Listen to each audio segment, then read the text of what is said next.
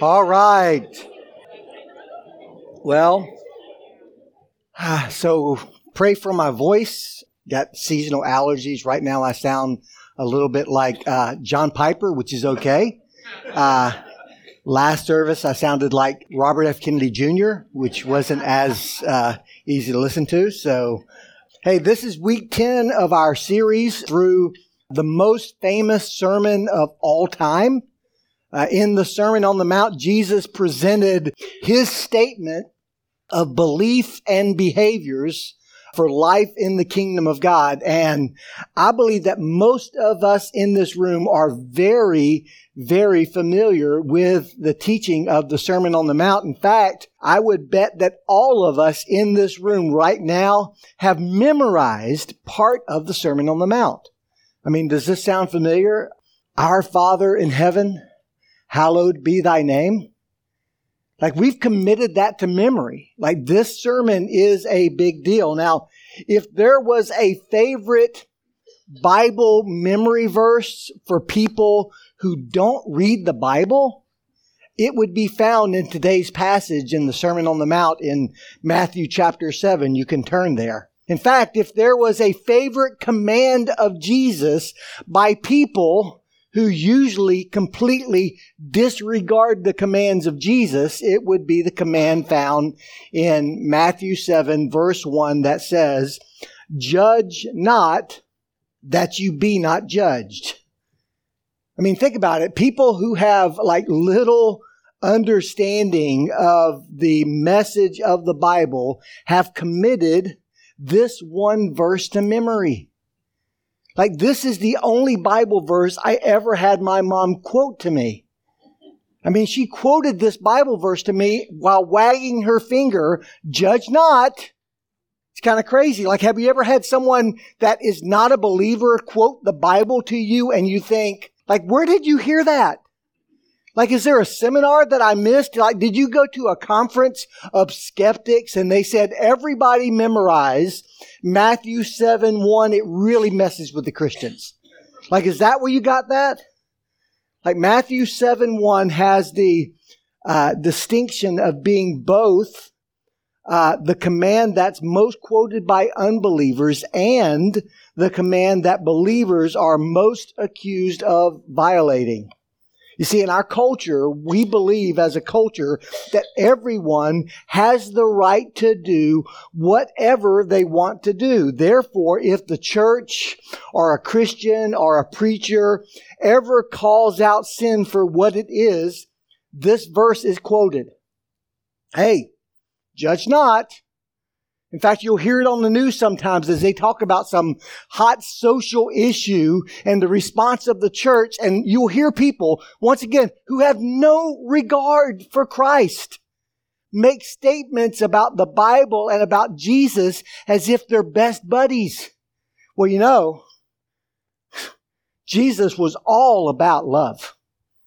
I mean, the message of Jesus is all about love and tolerance, well, and recycling and whatever you want to add to it, right? Whatever is a big deal to me must have been a big deal to him, or at least I will take that baggage and make him carry it for me. Like, our culture believes what it wants to believe so it can do what it wants to do. Now, few verses in the Bible have been more completely misunderstood and misapplied than this one, which is ironic to me that the one verse they love the most is the one verse they misunderstand the most. So when Jesus says, "Judge not, lest you be judged," what exactly does he mean? And just as importantly, like, what doesn't he mean? Like, does Jesus expect all of us to kind of mind our own business? Is that what Jesus is saying by this verse? Hey, just do your own thing. You focus on you, mind your business, and everything's going to work out. Is that what he meant? Like, is he saying that it's somehow wrong to make a moral judgment of any kind? It's wrong to have an opinion about anyone else's behavior? Like, is having discernment a violation of Matthew chapter 7, verse 1? Well, of course not. But how do you know? I mean, after all, Jesus said, Judge not that you be not judged. Well, here's some important principles to remember. Like whenever you read something in the Bible that confuses you, there are two important steps that you need to take to bring greater clarity to that moment. The first one is this, is you need to understand the context. Understand the context. Like this means that you should apply the same principles that you would use in following a conversation with a friend or reading a good book. Like context is simply the circumstances that form the setting in which something is said or taught, right? Like it's like knowing the surroundings. Like if you're in a conversation with your husband or wife and you tune out for a couple moments and then you tune back in, that's when arguments happen. That's when there's misunderstanding and disagreement because you weren't even tuned in. And you try to act like you were, and then you admit that you weren't, and now you're caught in a lie, and it's just a big mess. Guys, we do that with the Bible. Like we take one verse out of context, and we're like, what does this verse mean? Well, you need to ask some questions like, who is speaking in this passage? To whom are they speaking? Why are they speaking to them? What's the historical setting? Is this the Old Testament, the New Testament? Is this historical narrative? Is this the teaching from the epistles? Like you need to, if you don't understand a certain verse, read the verse before it. Read the verse after it. Read the complete paragraph or the whole chapter. Maybe read the whole book or letter. Like you need, first of all, you need to really understand the context. And the second thing you need to do is look to commentary. And by commentary, I don't mean you need to go out and buy a study Bible, though that would probably be a great idea.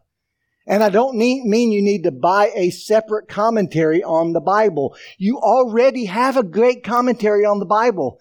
It's called the Bible. Like the Bible is the absolute best commentary on the Bible.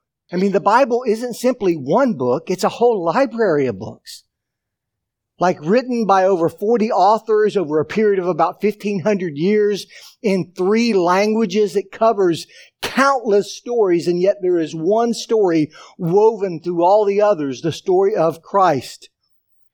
Like the Bible references itself over and over and over again, bringing greater clarity the more you read of it. Jordan Peterson calls the Bible the first hyperlinked text because of the massive number of cross-references within the Bible itself. Like there are 340,000 cross-references in the Bible. Maybe y'all have seen this graphic that captures just 65,000 of those cross-references, changing the color for how many times it's mentioned and where it's mentioned. Like it's phenomenal. Like the Bible is one story written by one person, the Holy Spirit, using 40 human authors. And since the Bible is the best commentary on the Bible, whenever you read it and you read something that confuses you, just start asking questions like, are there other places in the Bible where this issue is addressed? Like with greater clarity? Are there places in the Bible where this verse is referenced and then commented on by Paul or Peter or even Christ? Like what else does this speaker or this writer have to say about this issue or topic? Like does the Bible as a whole address this issue or topic? Like when you read something that you think is just an utter contradiction to the rest of the Bible, read the context and look at the commentary that is the Word of God. Like I remember years ago when I was 19 years old, I was on the streets of Atlanta sharing the gospel with the man who discipled me, Charles Ellis. And the man we were talking to was about 40 years old. I gave him a gospel tract and said, could you read this? It explains how you can know Jesus Christ in a personal way. And his response was, you believe the Bible? Man, the Bible is filled with errors and contradictions. At this point, I'm maybe a little over a year old as a Christian. I didn't know what to say to this 40-year-old man. I just was like a deer in headlights. And Charles Ellis steps up and he says, really? and he pulls a Bible out from his back pocket. Here, show me one. And the guy said, well, I'm not a Bible guy. Like, I don't know chapter and verse. I just know that the Bible's filled with errors and contradictions. Okay, well, I've read the Bible a few dozen times, so could you is it Old Testament, New Testament? Is it history? Is it Psalms? Is it the teaching of Christ? Is it within the Gospels? Like, give me a general idea. I bet I can find it. And he said, well, I don't know where it's at. And Charles just said, have you ever read this? And he said, no. And he goes, well, maybe you should read it before you start making statements with such authority. And he gave him his Bible.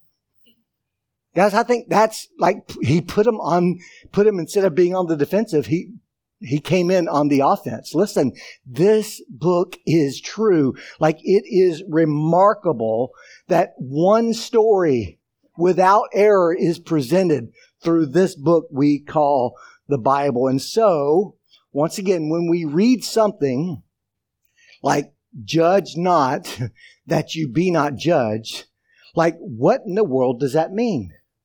Well, let's stand together as I read the passage and we listened to the words of Jesus and listen to the context.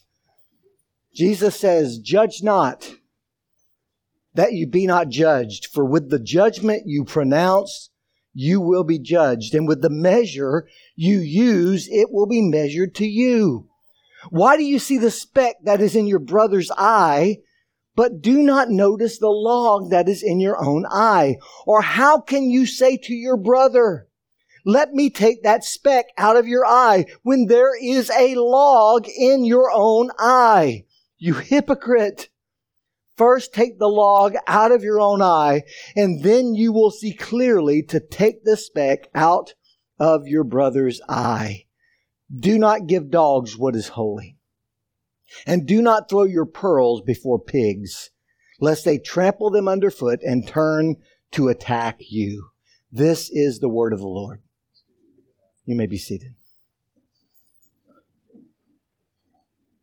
So when Jesus says, judge not to his disciples, he means simply don't size people up and write them off. Like, certainly we're supposed to be able to recognize sin for what it is. We're supposed to be able to discern between good and evil, between right and wrong, between good fruit and bad fruit. But Jesus makes a distinction here between acts of judgment like that and an attitude of judgmentalism. Because there is a world of difference between discernment and condemnation. And really often it just comes down to our tone and what we're looking for. I remember a parenting class I was in one time where the teacher said, try to catch your kids doing something good. And I got to tell you, that was a mind-blowing concept to me. Catching my kids doing something good? I've never seen my kids doing something good. I'd never looked for it. And guess, as I started to look for it, I saw it over and over and over again. I think sometimes we just have this tone of, I'm just going to look for how jacked up the world is around us, how inconsistent people's lives are, how out of shape they are, how foolish they are with their money, how bad their kids are. Like, are you looking at the world with a gracious, eye or with a judgmental eye? John Stott writes of this passage. He says, the command to judge not is not a requirement to be blind, but rather a plea to be generous. Jesus does not tell us to cease to be men by suspending our critical powers, but to renounce the presumptuous ambition to be God by setting ourselves up as judges. Don't size people up and write them off. You don't know them. Like, you don't know their heart. You don't know what motivates them. You don't even know very often if you're right about issues. Don't size people up and write them off. Like, it goes without saying that none of us like being judged. But guys, honestly, we all love judging people. It's so fun. It's so satisfying to go out to a restaurant with your wife or your husband and just look at these fools all around you. Like they're so messed up. You leave a dinner at a restaurant feeling so much better about yourself, don't you? You go to church and you leave feeling so much better about yourself because you sat with just the right people who aren't as good as you. I mean, guys, we're so judgmental. It is so bound in our hearts. We look at folks and say, oh my goodness, what a fool. I would never do that. Like we look at people in the world and we see what they're chasing after. I would never do that. Well, win the lottery and tell me what you wouldn't do. You have all these people who say, man, if I won the lottery, I would support world missions. We'd plant churches. We'd plant orphanages. I'd build that building for Hutto Bible. I mean, we'd do so much good. And then you win the lottery. And within a year or two, you're divorced. You're married to somebody 30 years younger than you. And you have hair plugs. Like what happened? Like did the lottery make you bad? Or did it just allow you to be the person you always were in your heart of hearts? We sit in judgment on people because they're getting away with the things that we don't have the courage to do. Because our hearts are just as dark. Sometimes we sit in judgment because, guys, we're so self-righteous. And people who are self-righteous are rarely self-aware. I've never met anyone who's told me, you know what my problem is? I'm just self-righteous. I mean, that's my problem. No, the self-righteous person just thinks they're righteous. Like they think that there's some kind of hierarchy of spiritual sophistication that sets them above the others. I mean, they're not saying that they have it all together, but they do have the big things together. Like the things that really matter. Like God's still working on them, right? Like just a little bit here and there to get them perfectly like Jesus, but they're almost there. Like in our heart of hearts, our view of ourselves very often is skewed and is inflated.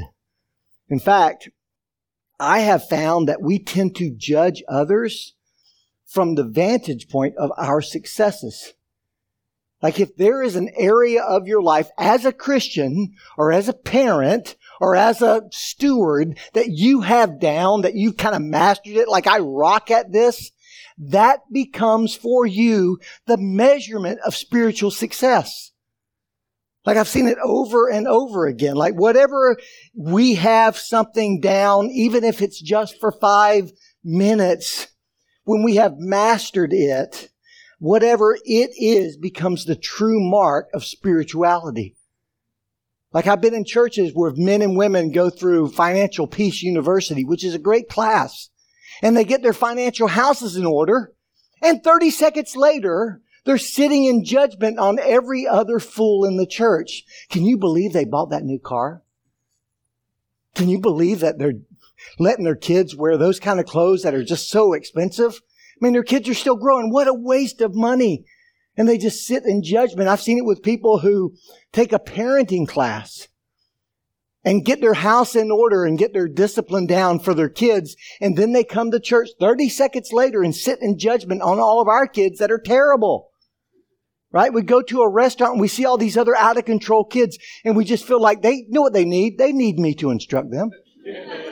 Or maybe you go through something like Weight Watchers or some other health thing, or you begin to work out and exercise, and then you start noticing, is everybody fat except me? And of course, you're the measure of when it gets like just right. Like you don't see the people who are lighter than you or in better shape, just the ones who are in worse shape. Like we're all so judgmental. We're all so broken. And we need to guard our hearts against that. And we really, as parents, need to guard against that Pharisaical tone in our families, because often our kids will grow up with us making wise choices for them. And they, as a result, will think they're wise. And they're not. And it's just such a dangerous place to be. So we need to be on guard because we're so judgmental. We're so jealous. We're so insecure. We're so self-righteous. And Jesus says, don't size people up and write them off. Do not judge, period. Only there's not a period. There's a comma. Do not judge or you will be judged. Jesus says, do not judge, because what goes around comes around. Judge not that ye be not judged, for with the judgment you pronounce, you will be judged. And with the measure you use, it will be measured to you. Like Jesus is warning against judging others in a way that we would not want applied to us, kind of like the golden rule of judging. Judge unto others as you would have them judge unto you. So how would you like to be judged? Like, how would you like to be evaluated? As a parent, as a husband, a wife, as a Christian, as a student, as a dad, a mom? How would you like to be measured? Like, would you ever in a million years dare to pray, Lord, judge me as I have judged my fellow man? Man, I certainly wouldn't pray that. In fact, clip that out of the audio. I don't even want it going out on the internet. It's dangerous, right? Judge me as I judge my fellow man. Absolutely not. You see, Jesus is warning that the tone of your life will become the tone of your judgment. Sinclair Ferguson says this should be our tone. The heart that has tasted the Lord's grace and forgiveness will always be restrained in its judgment of others. It has seen itself deserving judgment and condemnation before the Lord, and yet, instead of experiencing His burning anger, has tasted His infinite mercy. Is that the tone of your life? Like, do you just have this thought going through the day as you see jacked up people? Lord, they just need Jesus. Just like I just need Jesus. Thank you for the grace that you've shown me. And because you experience the grace of Christ, it just pours out of you. You just can't help it. Like, do you find it easy to spot the speck in someone else's eye? Like, who do you think you are? Paul Tripp says I think just about every one of the books he's written, he'll make this statement, whether it's about marriage or parenting or whatever. He will say, no one gives grace like someone who is absolutely convinced that they need it for themselves. No one gives grace like someone who has experienced it and who has tasted it themselves. And guys, that is true, and that should set the tone of our lives. So why do you see the speck that is in your brother's eye and do not notice the log that is in your own eye? And how can you say to your brother, let me take that speck out of your eye, when there is a log in your own eye? At this point, I am confident that disciples were laughing, and Jesus was probably laughing. Because this is a ridiculous illustration to think that you have this log, this beam stuck in your eye, and you're taking the time to point out sawdust near somebody else's eyelid. Like, it's a ridiculous illustration. But this is not a casual observation.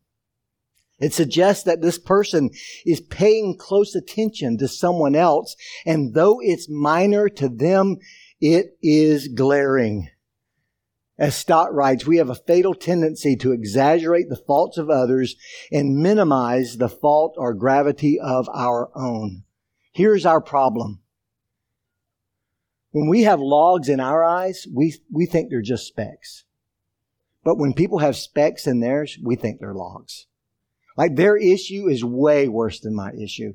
Their problem is way worse than my problem.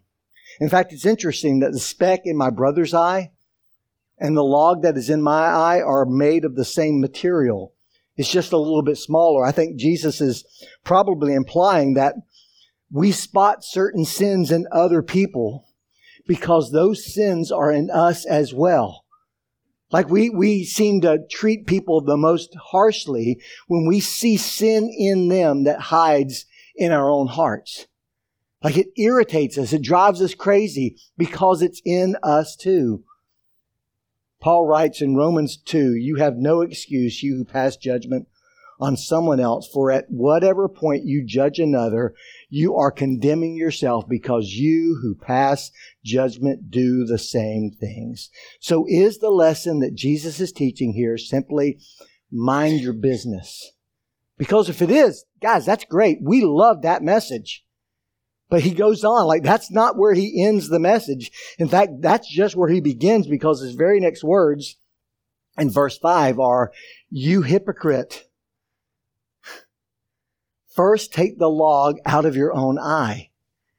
The whole Sermon on the Mount, where he's called people hypocrites over and over, always referring to the scribes, the Pharisees, the teachers of the law. This is the only time he calls out Christians as hypocrites. "You hypocrite, first take the log out of your own eye. Inspection of others without introspection of myself turns me into a hypocrite." Inspection without introspection. I can see your fault, but I can't see my own. I see your problems, your sin, your out of control family or lifestyle or health or finances or whatever, but I can't look at my own stuff. It turns me into a hypocrite. I love D.A. Carson's honest response to the words of Jesus here. He just writes, "The more I reflect on this passage, the more I find I am self-condemned." And then he says, "God, please grant me the grace to practice what I preach." See, at this point, you might think, okay, now I get it. God uses the faults of my brother or sister to expose the sin that is in my heart so I can repent of it, confess it, and then move on, right? That's the lesson, right? But that's not where Jesus stops. He says, "You hypocrite, first take the log out of your own eye, and then you will see clearly to take the speck out of your brother's eye." Christian love is not blind, and discernment is not unloving.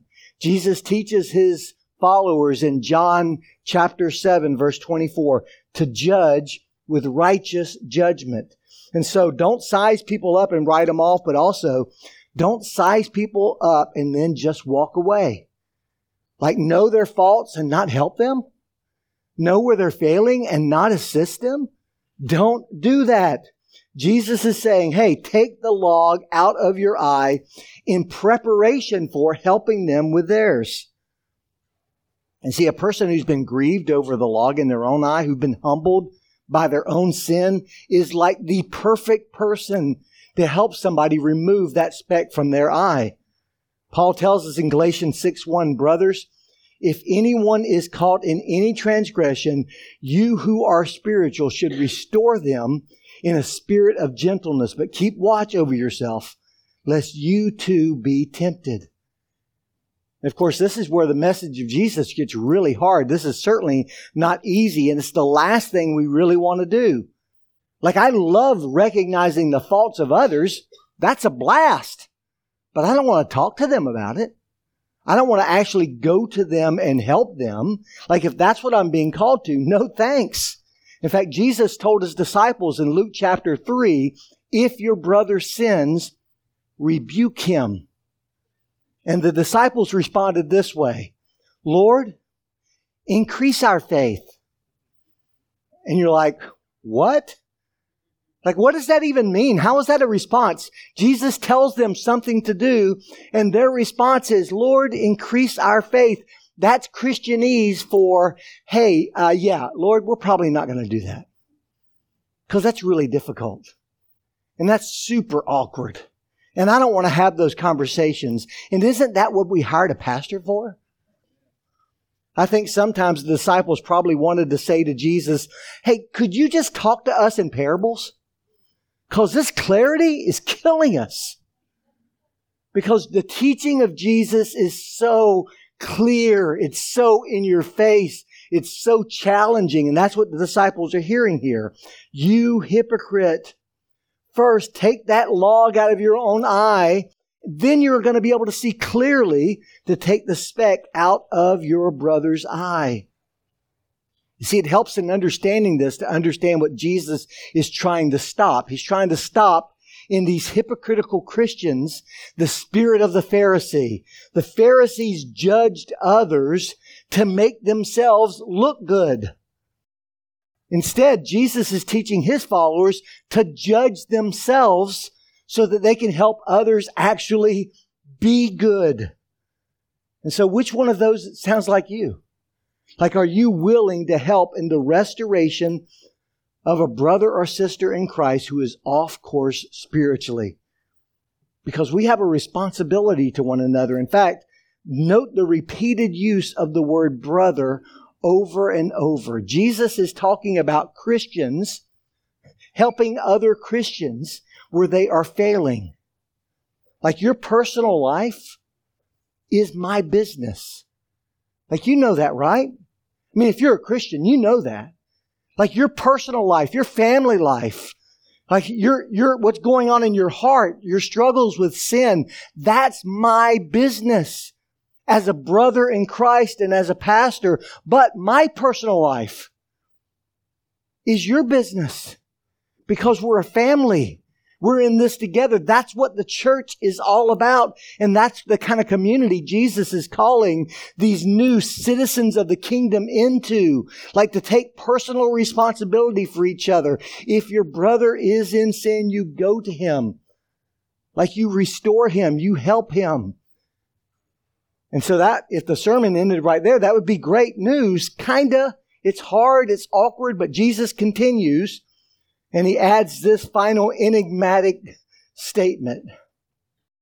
Do not give dogs what is holy. And do not throw your pearls before pigs, lest they trample them underfoot and turn and attack you.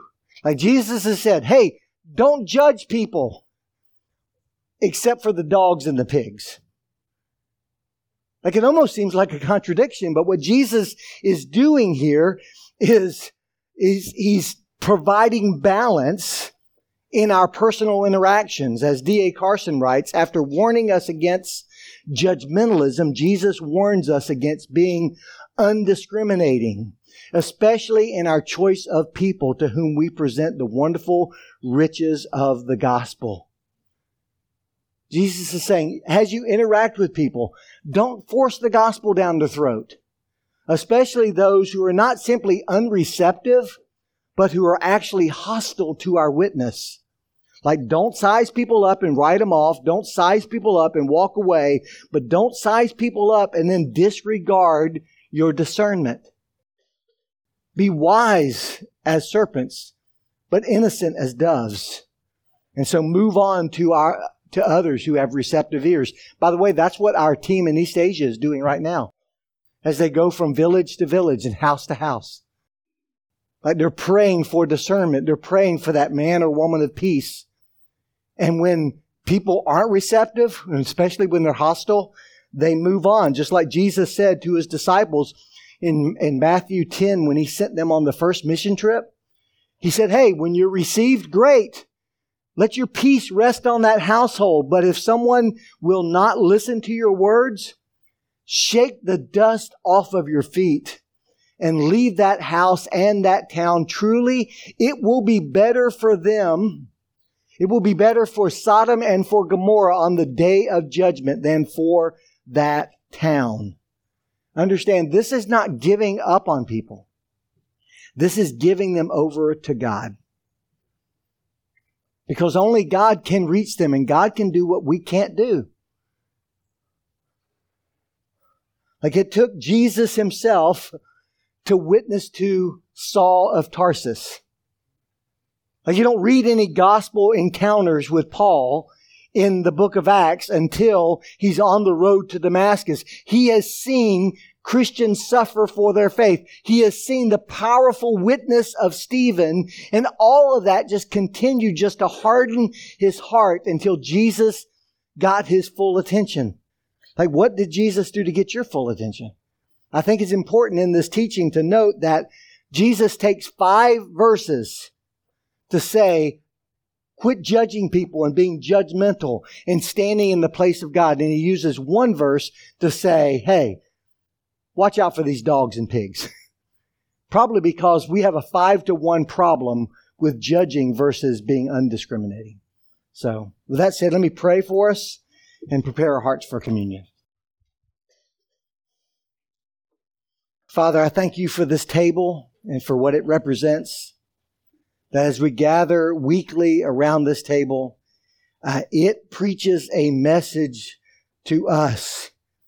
In fact, as we take the bread and we take the cup, Lord, we're preaching the gospel to ourselves that our sin was so bad that the only way to deal with it was the death of your Son. That our rebellion against you was so severe, that the hardness of our hearts was so unbreakable, making us so unredeemable, that it took the death of the one and only pure and holy Son of God to purchase my redemption, our salvation. Lord, I pray now that as we come to this table, Lord, would we, as we drink this cup, drink deeply of your grace? Would it be a reminder for us of the grace poured out for us as we take this bread? Would we be reminded of a body broken because of our sin? And would we leave here this morning with a greater passion for grace and forgiveness that will spill over into the lives of others? We pray through Christ our Lord. Amen.